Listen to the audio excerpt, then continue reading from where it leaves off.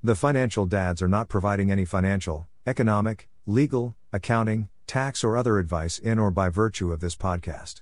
Hello, welcome to the Financial Dads Podcast with Paul Fagan and Paul Becker.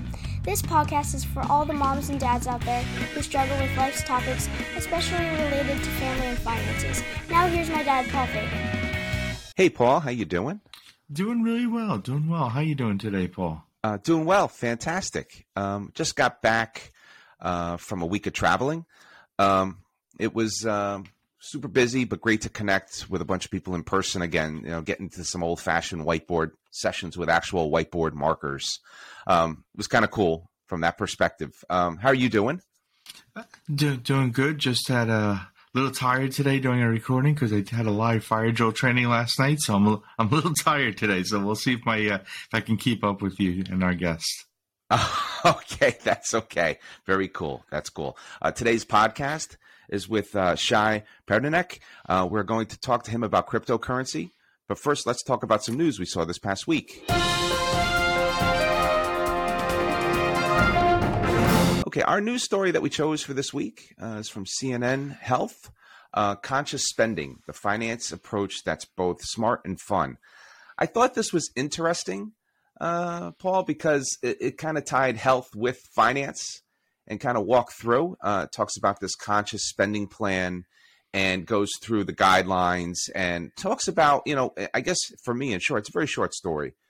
But for me, it talks about everything we've been doing in terms of alignment with our podcast. Have a budget, document, know your spend. I'm going to throw in cash instead of credit cards. Like just making sure that you're mindfully and you're spending with purpose, right? And figuring out which things are most important to you that you want to spend your money on, and ignoring the things that you don't. Paul, what would you take away from this story?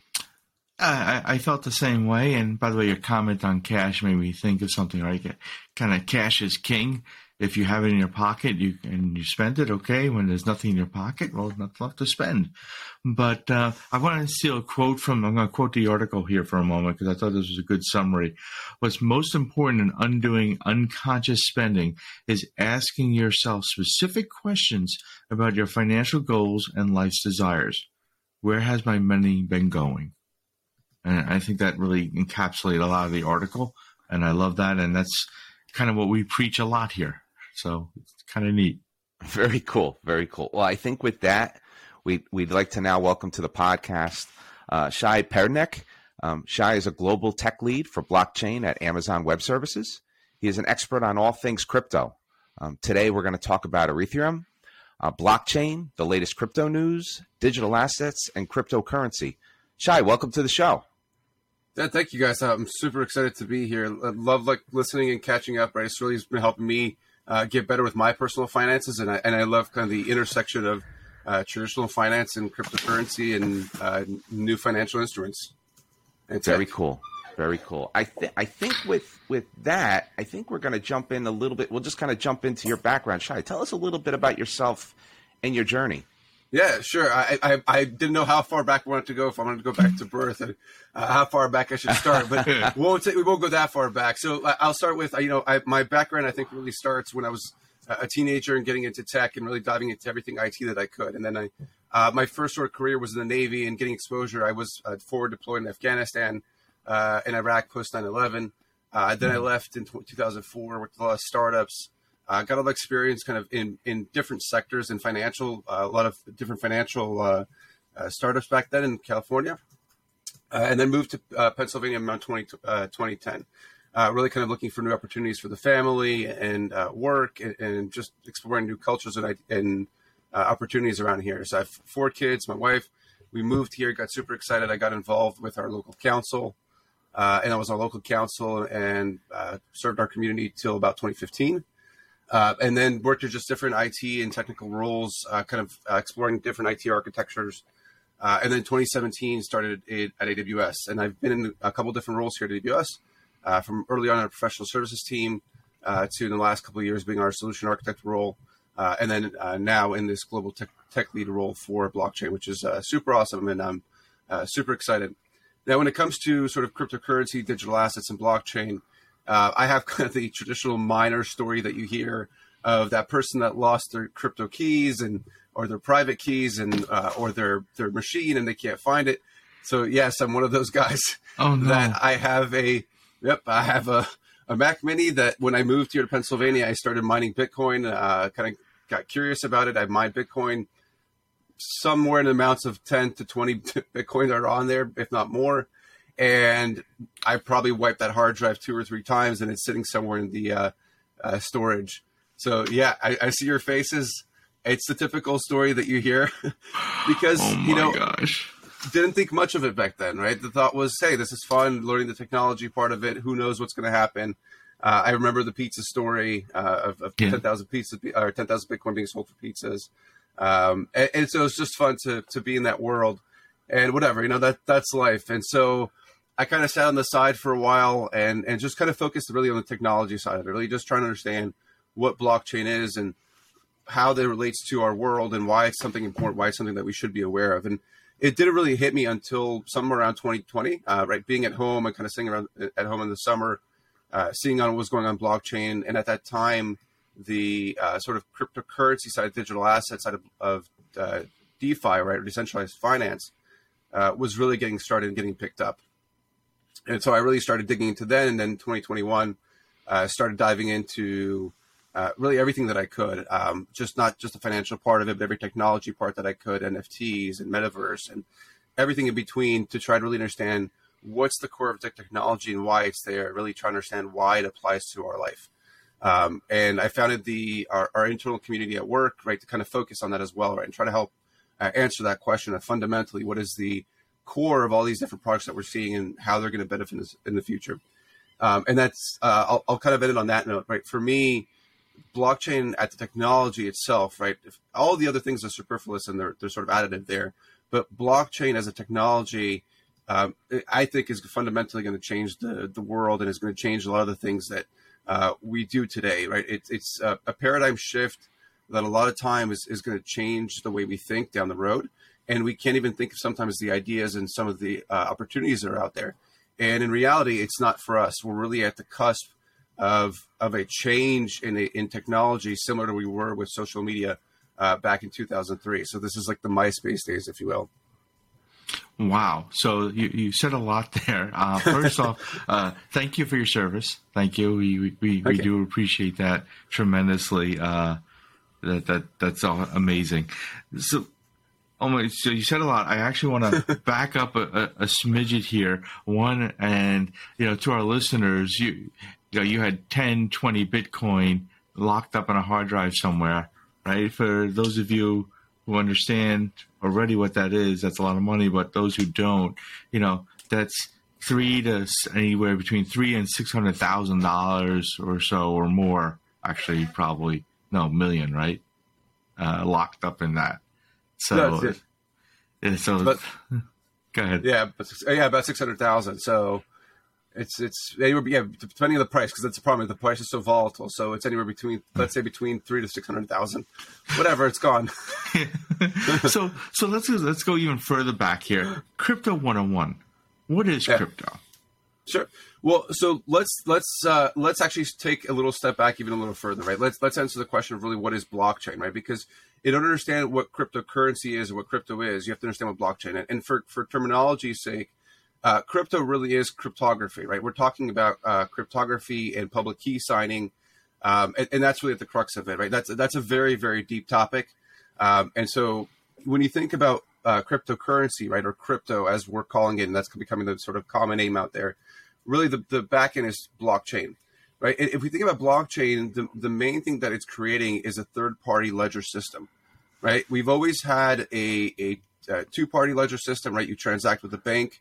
That bank keeps the transactions, right? If I send funds or I transact with Paul, the bank is that intermediary, right? I'm transacting with the bank is interacting with Paul. So what happens with blockchain is creating a third-party ledger. It's a database, if you will, right? So it's not really that much different than the databases that we've had for years, but the difference is it's a public-facing database. Now, for the sake of complexity, we won't get again into the cryptography side and the security side, right? The data is not completely open in the public. You can't see everything that's there, right? There is cryptography, there is hashing. You can make arguments of can it be cracked in the future? Again, those are philosophical discussions. But again, think of the fundamental technology as that third-party ledger. And what that's allowing us to do is transact in a peer-to-peer way where we don't need intermediaries. We use the public ledger or that public transaction log as that record-keeping place. And that's storing that for us. And so when we have that public ledger, we can now create things on top of that. And so Bitcoin really started the idea of blockchain, right? And Bitcoin is revolutionary in its own, but what it's doing is it's taking a lot of pieces and kind of bringing them together. So it's taking things from cryptography, it's taking pieces from finance, it's taking things from traditional IT and technology and servers, and bringing those all together. And so that's the fundamental part of blockchain, right? Is Bitcoin is the asset that supports sort of on the Bitcoin network. Then you have things like Ethereum that came afterwards in 2015.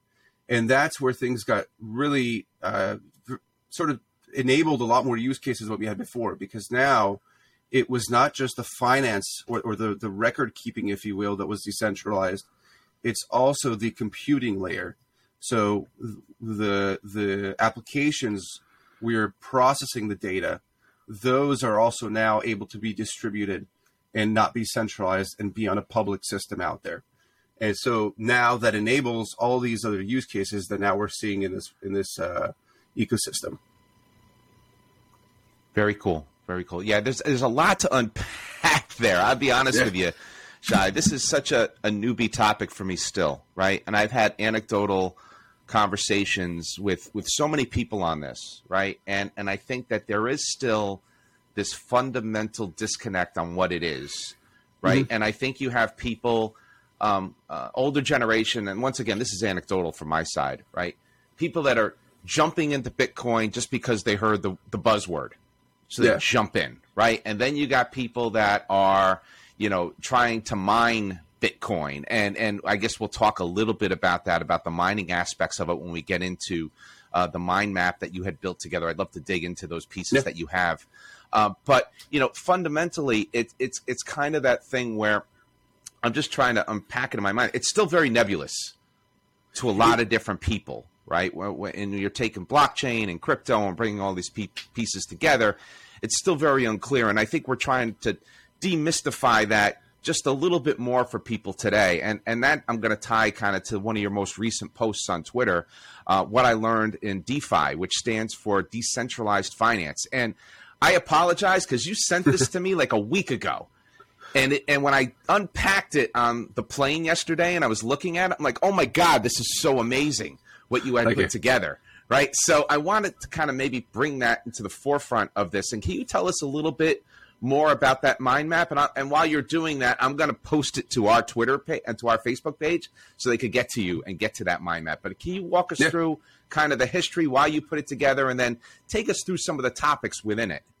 Yeah, no problem. And so, when we think about the DeFi space, right, one of the challenges of decentralized finance is that it's so vast. And if you don't come from a financial background, it's very difficult where to start. And I think even if you have a financial background, it's still very difficult where to start, because what you're trying to do is you're trying to look for financial products that are similar to things that you know, right? And so you try to make those analogies, and a lot of times they're not exactly the same. And so for me, I don't have that deep financial background. I'm an IT guy. I've been in IT for my whole life. And so I really wanted to dig into the financial side of it, right? I wanted to say, okay, if I'm truly investing my funds in it, and I'm investing not just my hobby, not just my career, right, but also investing my own funds and teaching my kids, and I really believe in this in the future, I really need to understand what this even means, right? What are some of the common analogies, right? And how these relate to traditional finance and things that we've done before.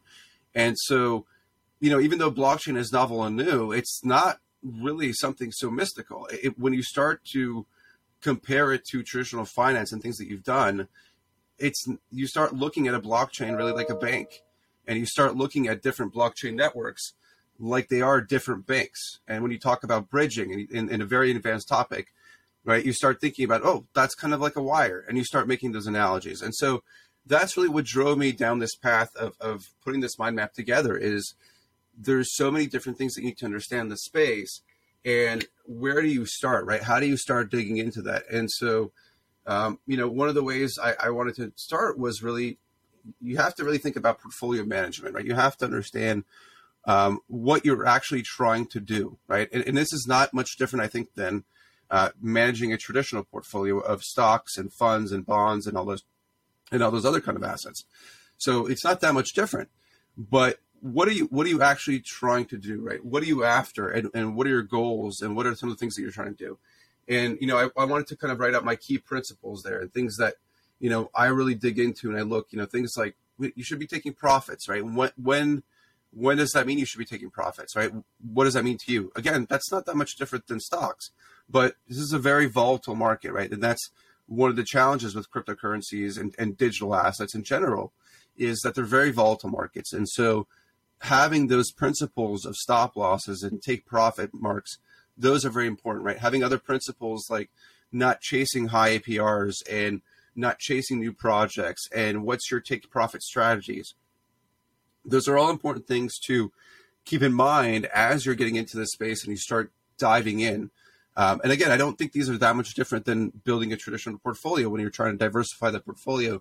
And you're looking at, do I go into oil, or do I go into other commodities like grains and other products, right? But then in this world, again, because of the volatility, you have some other challenges that it presents. So it's things like profit loss and tracking is hard because, again, these are all new spaces. There's not a lot of regulations. There's not a lot of standards.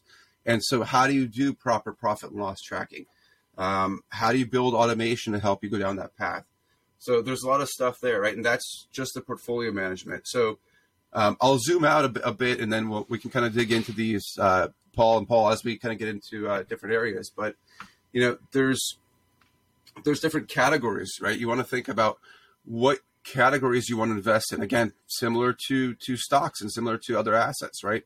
Do I want to invest in gaming blockchain products? Do I want to invest in products that are financial instruments and tools? Do I want to invest in products that provide critical infrastructure to the systems? Again, so these are not that much different than investing in IT companies, not that much different than investing in banks and other companies that do financial products and toolings, right? So not that much different. I guess you're choosing those categories of what you want to invest in. You really need to kind of understand as well, as you kind of go through some of the other components I thought of was, what are sort of the components of investing, right? When you actually want to go to invest. So if you're thinking about that strategy, what are the different ways to invest, right? And to me, there's kind of three main ways. There's the concept of staking. And the concept of staking is the idea that you're supporting a network. And again, very deep, complex topic when you start getting about different networks and different ways to stake. But think of staking like locking up your funds in a bank, right? When you lock up your money in a typical bank, that in a way secures that bank, right? That bank has more funds and reserves. They can do more things with that bank. So it's not that much different. You're staking in the network. You're supporting that network, right? Again, different ways of staking. And then I kind of dug into those things, right? I dug into the different ways of staking. What's benefit over one or the other one, right? Would you want to use liquid staking over locked staking? Then there's yield farming.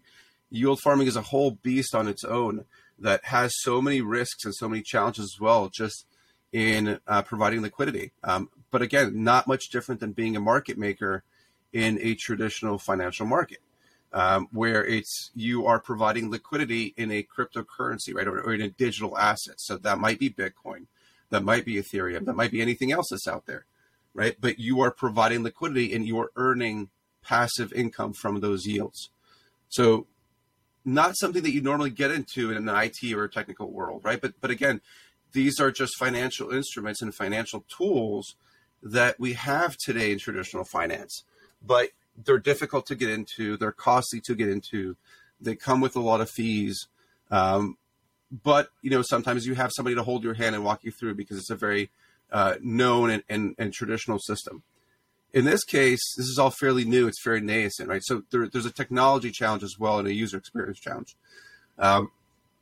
And so what that really kind of brings you back to is this idea that what these really end up being are Lego pieces. All these different tools and protocols and projects that are out there are really just Lego pieces. They're just components that you can use interchangeably to do different things with them.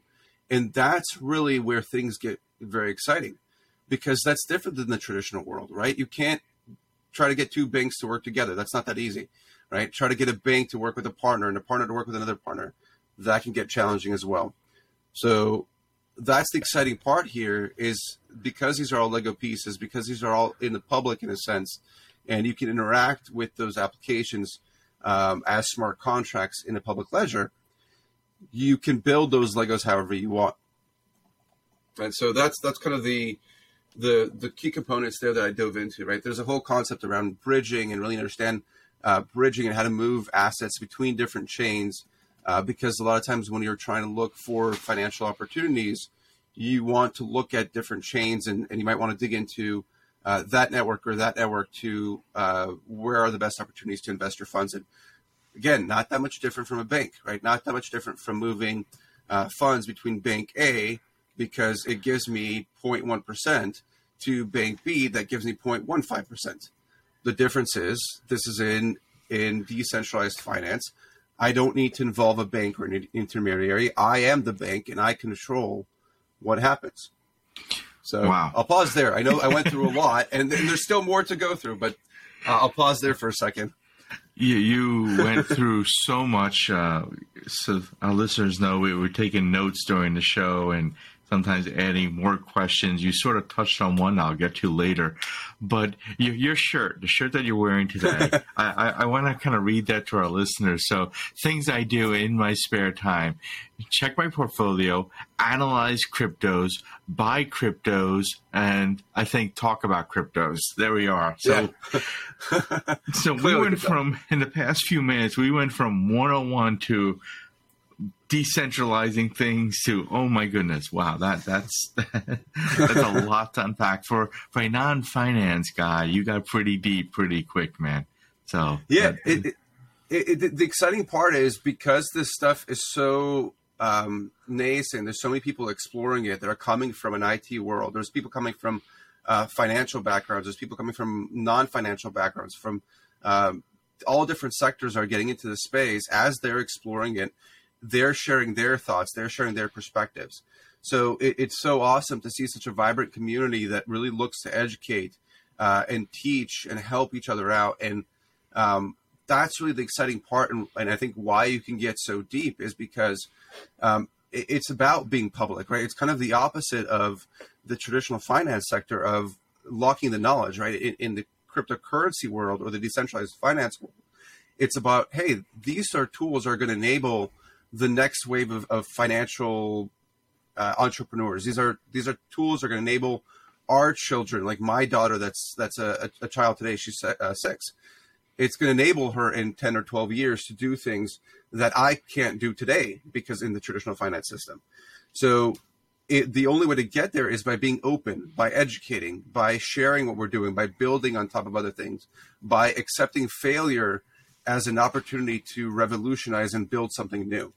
Not decommissioning failure or harming someone, right? Using it as an opportunity. Yeah, and like I said, I concur with Paul. There's a lot that we've unpacked, but I love the passion that you have for it, and that's something that, for me, I think that's why I love having you on the show, because we've tried to unpack this before, and I don't think we've ever been able to unpack it like we have today. So thank you for this. And the next question I have for you is what is the latest in cryptocurrency today? There's always this hot term, and I'll have anecdotal conversations with friends over dinner, and they'll talk about Dogecoin and Ethereum and I'm probably pronouncing it wrong, and Bitcoin and all these different things, right? So what is the latest today? And can we go into a little bit about, in your opinion, what's going on today and in terms of the hot cryptocurrency that's available for investment or for use? Yep. And we clearly say it's not financial advice, right? So looking at it from an educational perspective, right? Think of it that way. You have Ethereum and Bitcoin are really the core of kind of the whole cryptocurrency market. That's really the foundation, right? It's the reason why Bitcoin is referred to as gold and Ethereum is referred to as silver. Right? That's just the way that it is, right? Bitcoin's been around for so long. Ethereum has been around for so long. They have a heavy weight, right? They have first mover advantage. They have all these things that are making them the 800-pound gorilla that are going to be around for a while, right? So yes, those are still going to be the top. I think my opinion is they're going to be the top for the foreseeable future. There's this whole concept of will they flip each other? Who knows, right? That might happen in 10 years. It might happen in 5 years. That can be debatable, right? We can't tell the future, but those will always be the top. But there's such an exciting part of the digital asset space that's happening that it's not really anymore about Bitcoin being the store of value or Ethereum being this underlying layer of transactions or financial systems. There's a whole explosion in alternative networks, alternative platforms, right? So again, using that banking example I talked about before, right? If you think about Ethereum as a bank, if you will, that offers products and offers tools and instruments for its customers, you now don't just have the Ethereum bank, if you will, which is a contradicting term there because the whole point is it's not a bank, right? It's a decentralized system. But let's just use the analogy of a bank, right? So now you have this explosion of all these new networks, right? All these new banks. And so all these new networks like Avalanche, Phantom, Solana, Polkadot, Cardano, probably forgetting some more out there, right? There's a whole bunch of them. And there's probably like 100 that are in this sort of top area, right? And arguably, you'll say, okay, was it the top 10? Is it the top 20? Is it the top 100, right? And that's debatable, right? And how do you rate those? Is it by market cap? Is it by total value locked in the network, right? And it's a whole sort of debate there, right? But I think it's exciting. It creates a very competitive environment. You then have this whole concept of a layer 2, which is a network that sits on top of Ethereum, right? And so the idea is we have Ethereum, it's been established, but it's also a bit old. It brings some legacy baggage with it. And there's exciting stuff happening with Ethereum 2, revolutionized stuff. Sure, that'll happen. But there's still that old legacy baggage that's still around, and that'll be around for foreseeable, who knows how long in the future. So there's a concept of layer 2s that are built on top of Ethereum. They're also going to be starting to be built on top of other networks as well, which is even more exciting, right? Because now you not only have decentralization, you have decentralization of decentralization. So arguably you can say maybe that's fragmentation, right? Pros and cons to everything there. So you have all these layer 2s, ones like Polygon, which is Polygon also referred to as Matic. You have Metis. You have Optimism, you have Arbitrum, you have ZK Snark and Starkware, Loopring. So very exciting space that's just coming all over again, right? And creating new ones. You have this whole concept of layer zeros now that are starting to pop up where they're sort of offering the foundational messaging layer, right? And they're sort of seeing themselves as the foundational communication layer between different blockchain networks. So think of that almost like a processor in a credit card system that is processing transactions for different banks, right? They are the processing system. It's kind of like the underlying layer here of a layer 0 concept. So again, that's super exciting stuff. You have this idea of protocol wars, which again is another exciting thing. So if you think about those applications or those tools that are built on top of the banks, right, or on top of those networks, you now have these wars between them, right? And it's competition, but we call it protocol wars because what ends up happening is there's incentives in those protocols for investors to lock their funds up. And what ends up happening because of that Lego component I talked about before, you have protocols, right, that are locking up their funds, protocols that are incentivizing their investors to lock up their funds, but investors doesn't have to be Paul or me or somebody else. The investor could be another protocol. It could be another protocol, and it could be another protocol, another protocol. So you have protocol wars where protocols compete to invest in other protocols and hold their token because it gives them some sort of an incentive, right? So think about almost if you have financial products that work across different banks, and the banks are competing for that financial instrument's money, right? And they say, I will give you more money if you come to my network. That's sort of a way to think about it, right? So very exciting stuff where it ends up being very profitable to an investor, but it's very complex. A lot to understand and a lot to unpack. So, Shai, I got to tell you, I'm sorry. Sure. I was looking at your mind map, and I love mind maps. So some of our listeners are obviously friends, and they know I'm a big mind map fan. I feel like we need to create and maybe you have this in some of your other mind maps. I know you have a list of them. I didn't go through all of them, but like, okay, here's the Lucky Charms decoder ring mind map. Like, this means this. Like, this means this analogy. This means this analogy. That could be fun to do there. I'm sorry to cut you off. I had to get that out of my head because there's so many terms and things you're talking about that it's really it's deep, right? So trying to keep people listening at the same time, right? Because there's so much to learn here, but there is. And that's what's also the challenge, right? If you're answering like, what's hot, what's the hot currency today? It varies all the time, right? The market is so volatile. There's so much new innovation happening.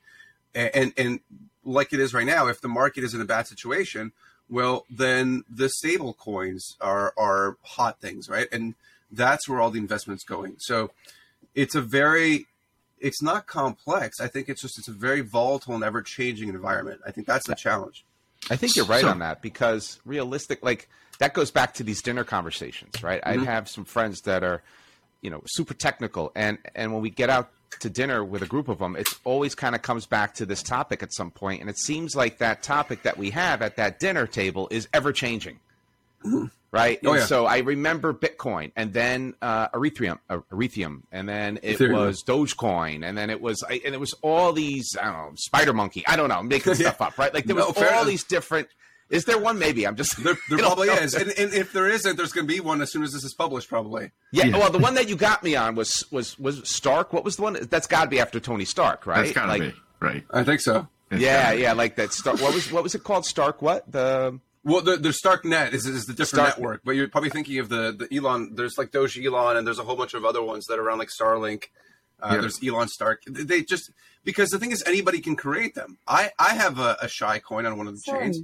I don't know that. Yeah, exactly. What Alexa said. I don't know that yet. That's perfectly timed. That's awesome. Yeah, exactly. Yeah, leave it in there because nobody knows about it, right? And there's no liquidity, and it's not worth anything, right? But there's a Shai coin out there, and so anybody can create one, and anybody can create value, right? And that's, to me, that's the exciting and empowering thing. Is my 13-year-old can go create a coin and have an asset that's actually worth something and creates value. So how do people get started investing in crypto? Yeah. So, and I'll tie it into the topic we were talking about before, right? About this being such a complex environment, and I'll tease a little bit, right? I will be posting a blog post trying to break this concept down and from a much more sort of free-flowing discussion sort of perspective. So look forward to that, and just jumping ahead on my plugs there. Yeah. But if you're investing in it, right, there's different ways to, right? It really comes at question is what angle you're coming at it from. But simply to put it, there's two general ways. And again, not much different than regular stocks or assets. An on-ramp, right, is just a tool that gives you on-ramp into the environment, right? Just what we call it. So an on-ramp is something like an exchange. So that could be Coinbase, it could be Binance, it could be Gemini, KuCoin, and many others, right? There's so many to list out there. And you got to be careful because there's also some shady ones. So an exchange is very similar to a Webull. It's very similar to a Robinhood, right? It's very similar to TD Bank and Ameritrade or whatever other brokerage you use, right? So you go through that centralized exchange, you buy your assets on there. And now you're going to be limited, right, based on what assets that exchange supports. And that's fine. For most people, that's the way that you should start. Don't go venturing into the crazy DeFi world. And when you get to Shai Coin and all these other weird coins out there like Dogecoin, Actually, Dogecoin's also available there. But you start off in the centralized exchanges. The other way is you can start with an IRA. There's Cover and iTrust and a whole bunch of other IRA products that if you want to take that approach where you are more frequently trading, you want to tax benefits and all that stuff, you can go with a crypto-backed IRA. So that's, I think, kind of the two main ways to get into it. And then what happens is people start playing around with exchanges. They start getting a feeling for it. A lot of exchanges do a really great job of education, of teaching people not just about blockchain, but about what different protocols are. So if you're buying Dogecoin, what is Dogecoin actually, right? Like it'll tell you, and you can go through and you can watch a video and it'll give you even a couple dollars in Dogecoin for watching that video. It'll walk you through a video of Ethereum. It'll walk you through a video of Bitcoin. It'll walk you through a video of a bunch of other stuff. So they do an awesome job of educating the users. But eventually, you want to start venturing out, or maybe you don't, but you maybe start saying, hey, I want to venture out into the murky waters of DeFi, right? And it's murky because it's challenging. And you want to explore that. Maybe it's you want to get better interest. You want to get better, gains or returns, whatever it might be. And so you jump into that world and you start going down that route of DeFi. And for that one, I'll just say it's really important that you think about having a hardware wallet. And you'll hear this phrase wallet used. It's not really a proper term because we don't hold assets in the wallet. We don't hold Bitcoin in a wallet. We don't hold Ethereum in a wallet. We don't hold Dogecoin in a wallet. Those assets exist on a public ledger. In my wallet, I hold the keys to that ledger, right? So think about the ledger as that bank, and I have the keys to that bank in my wallet. So maybe instead of a wallet, we should probably call it a key ring, more appropriate than a wallet, right? And so my wallet, my key ring, right? You're not going to leave your keys to your house or to your car just sitting around a coffee shop table. You probably shouldn't be leaving around your office desk either, even if it's at home. You don't leave your credit card laying around in empty spaces. So same thing. You don't leave your keys on your phone, right? Don't use a software key if you can avoid it. You can do so a little bit if you're playing around, but once you start getting really into it, you start moving some percentage that makes you more comfortable, move towards a hardware wallet or hardware encryption key. Very cool. And I'll just one final thing. Sorry, I know I'm ranting there. No. This is great stuff. No. I think I just used the pause, but yeah, please finish because I definitely have one more. I'm excited to ask you my next question. That's why. Okay. So I'll add one more thing there. When you get into it, it's very tempting to get into a whole bunch of different coins. You might want to get into Dogecoin and this coin and Tron and this and that, right? Just don't. Try to hold yourself back and go into what's referred to really as stables and blue chips. So stables are pegged to the dollar, right? So they don't fluctuate. They do by minor percentage of a percentage.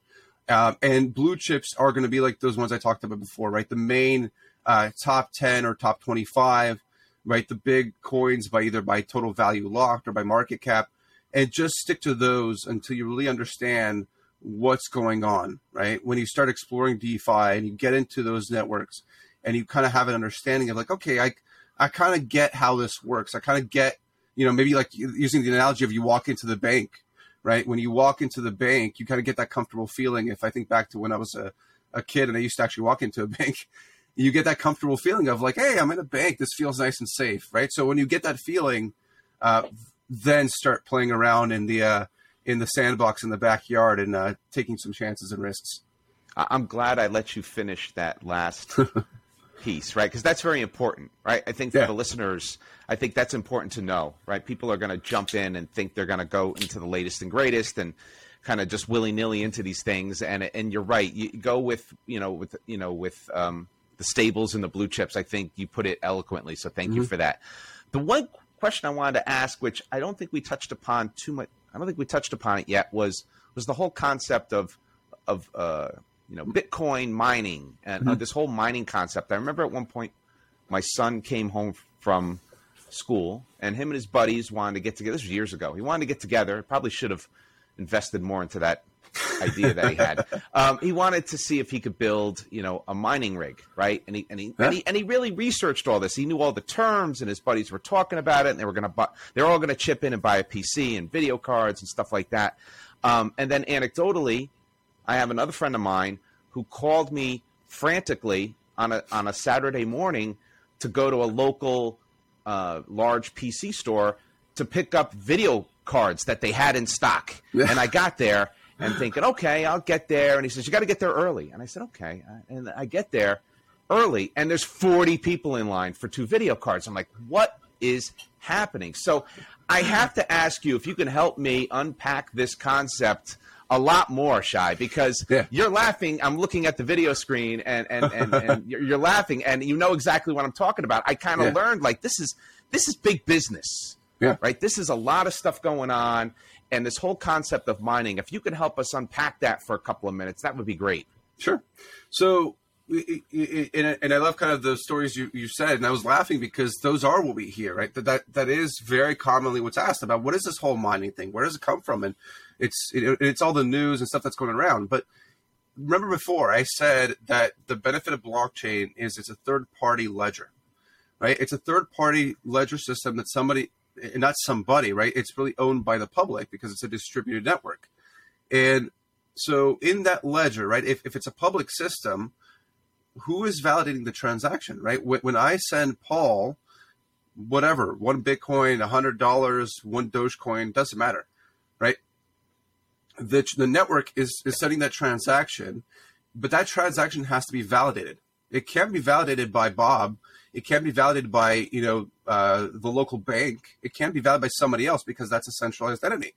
And that defeats the whole concept of what we're talking about decentralization and taking intermediaries out of the picture and enabling peer-to-peer transactions, right? So you have to validate the transaction in a programmatic, not just programmatic from a process way, but programmatic from a technical way, right? Using code.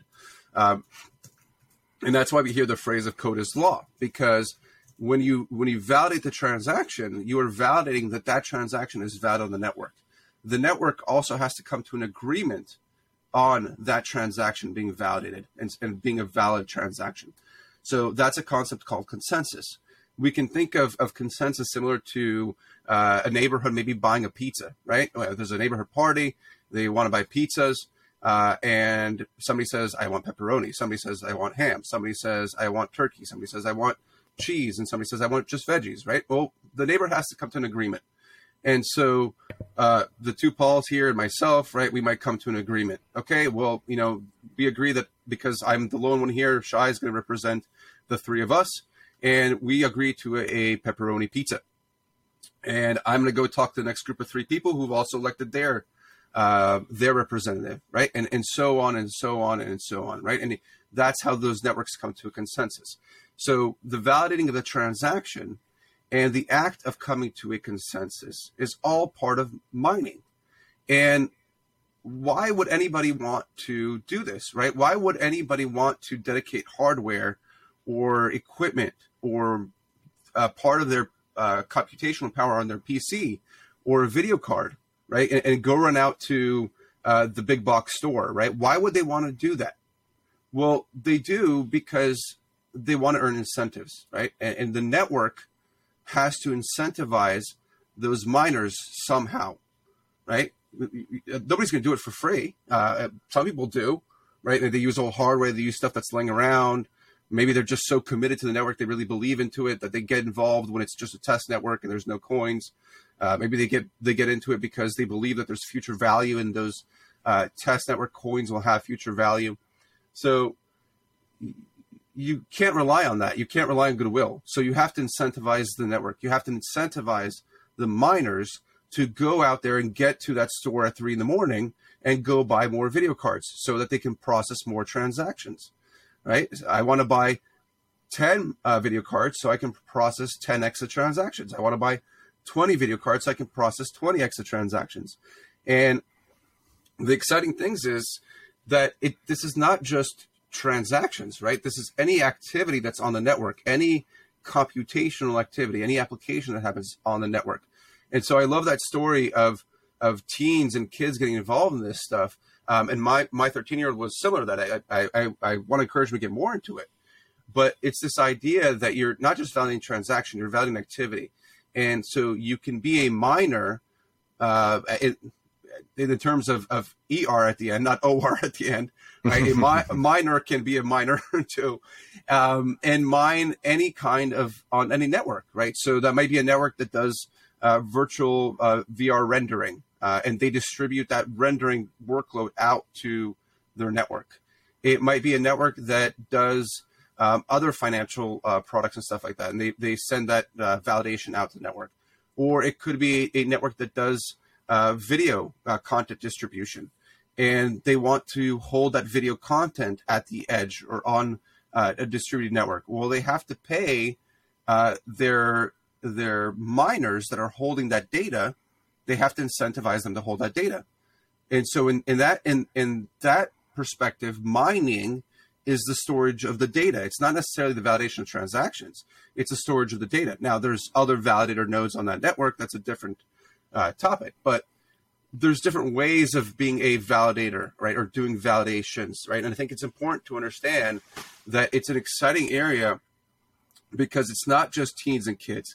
It's also large institutions and large banks and large companies that are saying, and they're starting to wake up and see this idea of, hey, there's another opportunity for me to earn a revenue stream. I don't have to take my $1 million and put it in bank A. I don't have to put it in bank B or bank C.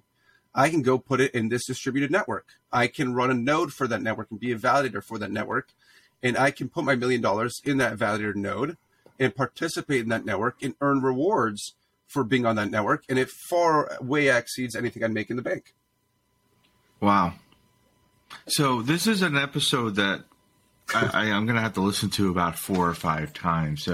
This is amazing, and I thank you for that. So I have 2 questions. I'm going to try and combine them into one if I can. Yeah, and you've touched on it in various ways, so maybe it's not really that much of a question, but I'm going to try, all right? And it might be a bit philosophical, and I know financial dads were talking about the microwist of finance, right? Your own personal family unit and what you're doing. So I'm going to go a little bit bigger. This is a little bit macro. But it sounds like this is twofold. One, maybe the beginning of the end of hard currencies, the decentralization of the banks, and all this has enormous geopolitical consequences. Like, this isn't like, oh yeah, hey, I'm going to go, candy store and buy some gum. This is kind of, in my opinion, from what you've said, what I learned today, this is world changing. I mean, am I crazy? No, I don't think you're crazy, but it's also let's put it into perspective, right? It's not really all doom and gloom, right? It's not.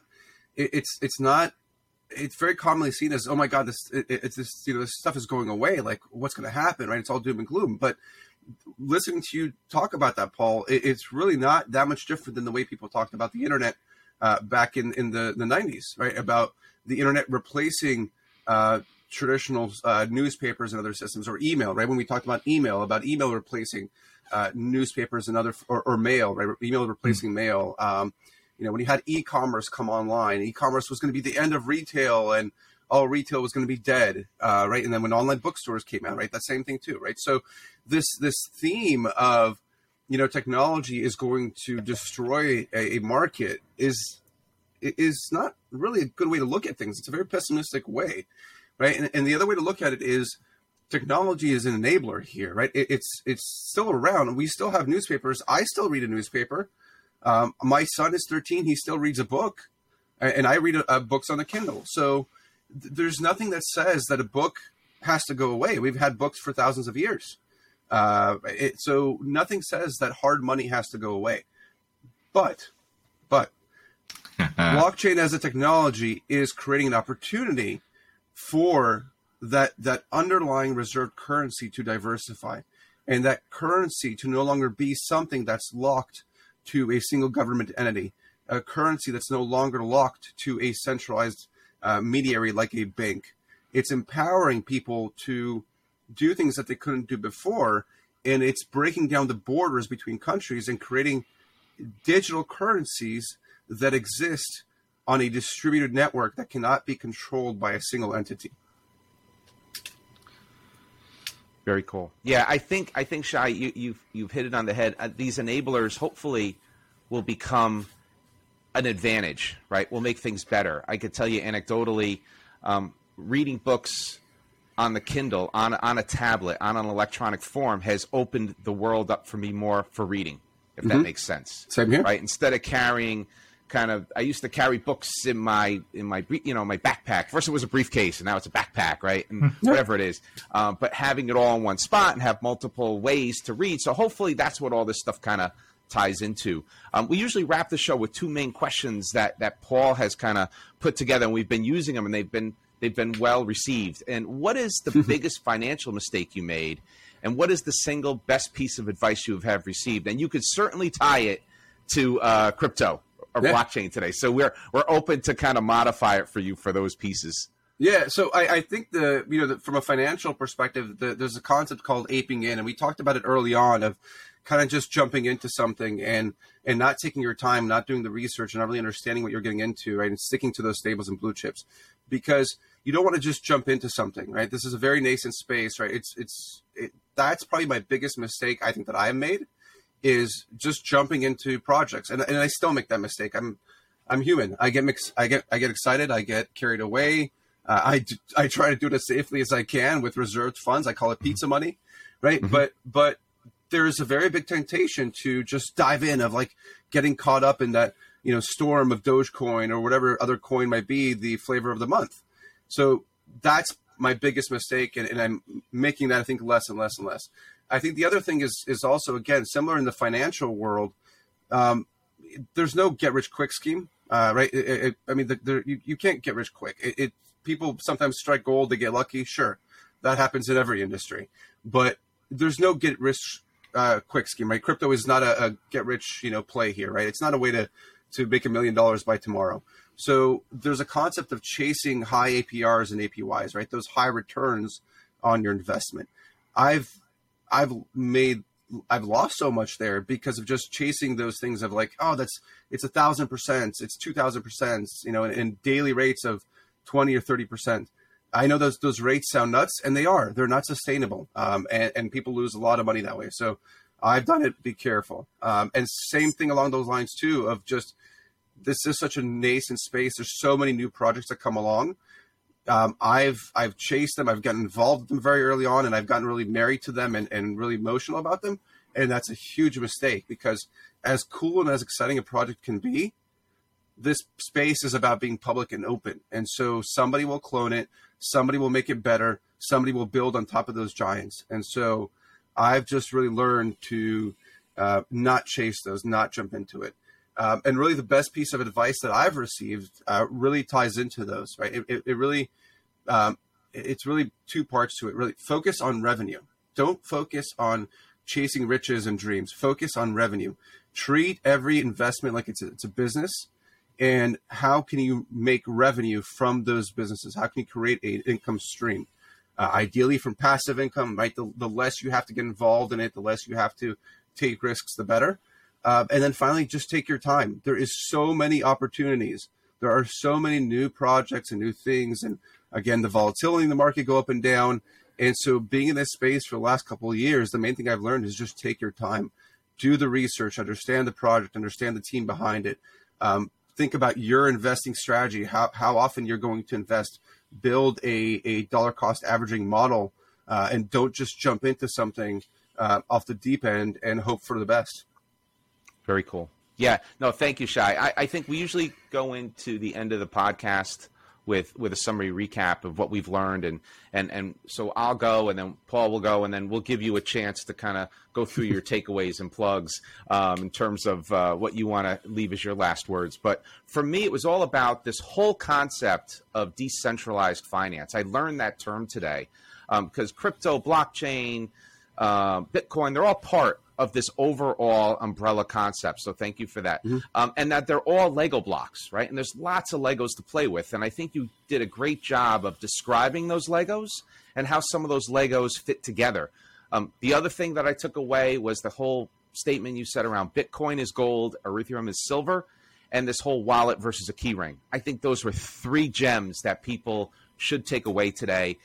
Even at a high level, they're going to understand that, right? And we would love to have you back at some point just to talk about NFTs. We won't describe it right now, but we'll make a whole concept on that, because I've had dinners over that concept, right? The whole NFT concept. And people will come to me and say, hey, someone just spent $85,000 for this NFT, and we want to definitely dig into that. So, and we did throw a lot at everyone today, and this is really a note to the audience, but use it as a jump point to research and learn, right? Everything you heard. So if you've heard these terms, and I do this myself, I'm going to hear these terms, I'm going to listen back to this podcast, I'm going to Google those terms, and I'm going to tie this together, because I think it was a great starting point to excite people about this whole decentralized finance world. So thank you for that, Shai.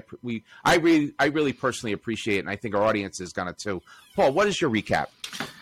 I'm a little bit foggy right now, right? That there was so much here. It was great, but kind of stick to the blue chips, get started, really learn, right? You can't just jump in. I think that was some great advice you gave there. Learn about it. Decentralized finance, I got to learn more about that. But I'm stuck back on the mind map thing, right? And creating that decoder ring and doing that. So if you're going to do that, thank you. God bless, because that's amazing. I would love to see that. I might take a crack at it myself just for the heck of it, but I've learned so much. And you, like a bunch of our other guests, we just learn something every week. And that's what makes this show so much fun and awesome. So thank you for coming. Thank you for sharing. I can't begin to express how much I appreciate today's episode. So very cool. Yeah, Shai, we'll let you have the last word before we close the show.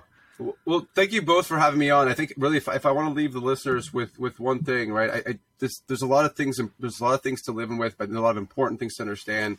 It's a very complex space. But I think if really you have to kind of take one thing away, besides the couple of things you guys said, was don't be scared. Don't feel that you have to learn and understand everything, because I'm sorry, by the time that you do, it would have changed 10 or 20 different times. That happens to me. Again, I've been in this space so long. This space changes so fast. So just get an understanding, right? Get an idea of what you're doing, and you're going to learn by trying and by doing. And unfortunately, that means putting some money into it. So find whatever pizza money means to you, right? Whatever dinner money means to you, that you can play with, that you don't mind losing, and make that assumption that you're going to lose it. And start playing around and start playing with those things. Stick to the stable coins. Look for stable coin opportunities where you can interest on stable coins through centralized exchanges. There's plenty of opportunities there. So you can get into this space with pizza money, whatever that means to you, and take a very low risk approach where you're still exposed. You're still in this space and you're learning. And as you're going along, you're like, maybe I've earned some interest there. I've kind of understand something, and maybe I'll try one thing. I'll dip my toes into Bitcoin. I'll dip my toes into Ethereum. Oh, let me dip my toes into something else that's on Ethereum. What does that mean? So baby steps are important here. Just take those baby steps slowly. Again, pizza money is important, right? Whatever that means to you. The last couple of things I'll plug just on my side. I'm trying my best to continue this education and help share sort of my thoughts and my words and my ideas and stuff like that. So I have my Twitter page. I kind of ramble on there sometimes, or some random things, or sometimes there's LinkedIn. I try to post more structured posts there sometimes, and then getting into more Medium blogs as well. So either visit me on Twitter. Shai SS is generally the handle I go to. That's Sam at the end, because you can't have enough S's in a handle. And I made that when I was a teenager, and I'm not going to change it. So that's Twitter, LinkedIn, and Medium. If you find me, right, Shai Perednik. If you're curious about drone stuff and my other hobbies, you can check out my YouTube channel. Lots of drone stuff on there. And I said before, I'm really eager to get into this space, and I'm really eager to dig into everything that I can find in the cryptocurrency and blockchain space. And so if you're learning, if you're listening, I should say backwards. If you're listening and you're learning, then reach out, right? Let's talk and let's talk about the challenges that you're having, right? Let's have a casual conversation about what this space means. And if you're building in this space, and hopefully you're building and you're breaking in this space, because you should be doing that. That's how we innovate, is with breaking things and building again. And so if you're building in this space, also reach out, right? I want to dig into founders. I want to dig into more of what makes the space tick and why people are building things, and how we can help them in the ecosystem. So please do reach out. Very cool. Very cool. Thank you, Shai. And with that, we're gonna close the show. We do have a favor that we'd like to ask our listeners. Please go to YouTube and search for Financial Dads, and please subscribe to our channel. We would really appreciate it. Well, Paul and Shai, I thoroughly enjoyed our discussion today, and I'm personally looking forward to the next one. Thanks, everyone, for downloading our podcast. If you have any questions or comments, please email us at financialdads@gmail.com or check us out on Facebook. Just go to financialdads.com. So with that, this is Paul and Paul reminding you, managing finances can be stressful, but that's why the Financial Dads are here to help you plan for success. Have a good one, everybody. Be well, and thank you.